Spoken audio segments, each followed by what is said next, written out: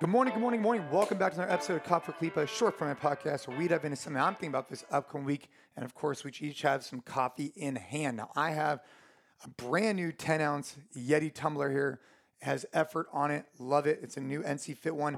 If you haven't checked out the 10-ounce Yeti tumblers, they're really cool. Perfect size. You can drink it, shut it down with some espresso, refill it, do it again. It's awesome. But let's move on. Topic conversation was, I imagine most of you guys listening have friends that maybe you don't talk to that often. Maybe you talk to them once a month, once every couple of months, and typically you'll check in. Hey man, how's the family? How's business? What's going on? Just checking in.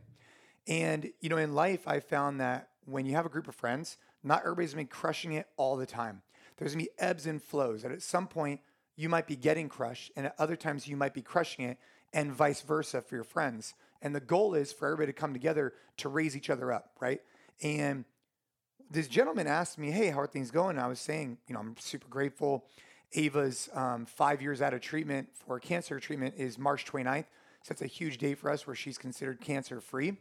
And I was also explaining with business, it's moving in the right direction. But we're still trying to overcome some of the struggles that we're still having because of COVID.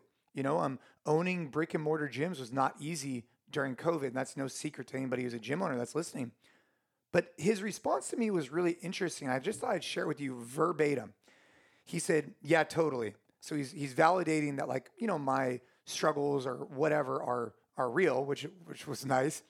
But then he follows it up by saying, but any problem that can be solved with money isn't really a big problem. And I read the text probably 3 or 4 times. I really thought about it for a while. And he was totally right. And I think he was totally right. And a lot of times we can get blinded by, it's so expensive or so this or so that, and it's detrimental.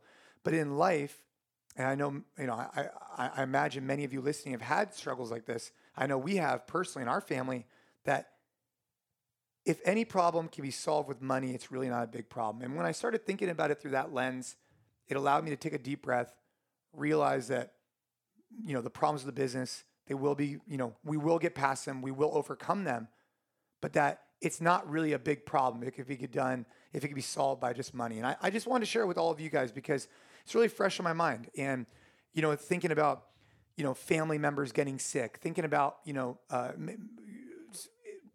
tremendously difficult things that people go through on a regular basis that no matter what amount of money they have would never be able to help them in that situation.